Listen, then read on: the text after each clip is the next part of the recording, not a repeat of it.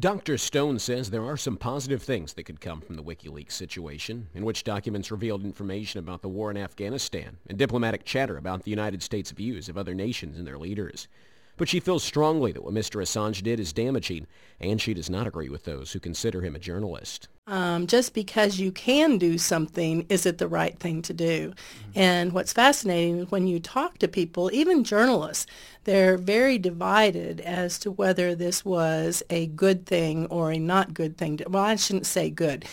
As far as the legality is concerned, people are very much thinking the First Amendment gives us the right, not just as journalists, but as citizens of this country, to have access to information and freedom of speech. And so if you put information out there for everybody to look at and think about, in a way, you're looking at a better informed citizenry, and people can make better decisions and better choices as far as how well they think people that they've given positions of authority to run the country, how good they're doing their jobs, how well they're doing their jobs.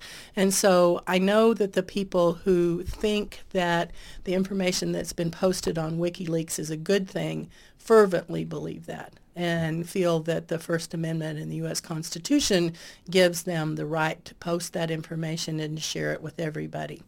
Ethically, it's a whole different ballgame. Oftentimes, we talk about killing the messenger that brings the bad news, and I think journalism in this case, WikiLeaks, is looked at as the bad guy. But trace the whole scenario backwards. What on earth is the matter with our intelligence operation in this country that somebody as low on the totem pole as this young soldier would have access, could have access to the kind of sensitive information that he had. So that's an issue. I think another issue that will come out of this and will be talked about for a long time. You know, there's so many aspects of this story that are fascinating to me. I guess it was last summer, the Washington Post did a series on our burgeoning intelligence community and how much money since 9/11 we've put into intelligence gathering. And it's massive, absolutely massive. And the number of people in the United States who can classify information as secret or top secret has grown exponentially. And the number of buildings, the number of people, the amount of money that we've put into resources. And I'm not even sure the left hand knows what the right hand's doing. And it's all in the name of protecting us. And yet when one low-level guy could do the kind of damage that he did, it makes you wonder about what's going on at the top. And Dr. Stone, you know, you're asking some good questions about the intelligence community that arise from this. Do you think that could be a positive that comes from this WikiLeaks situation, that maybe we start examining, you know, like you just said, something that we're spending a lot of money and resources in?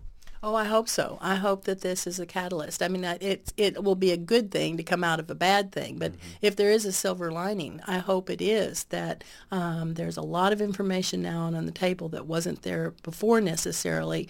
And I think with the economic situation that the country's in, it's a good time to take a good, long, hard look at what we're putting financial resources into and if we're spending it as wisely as we could.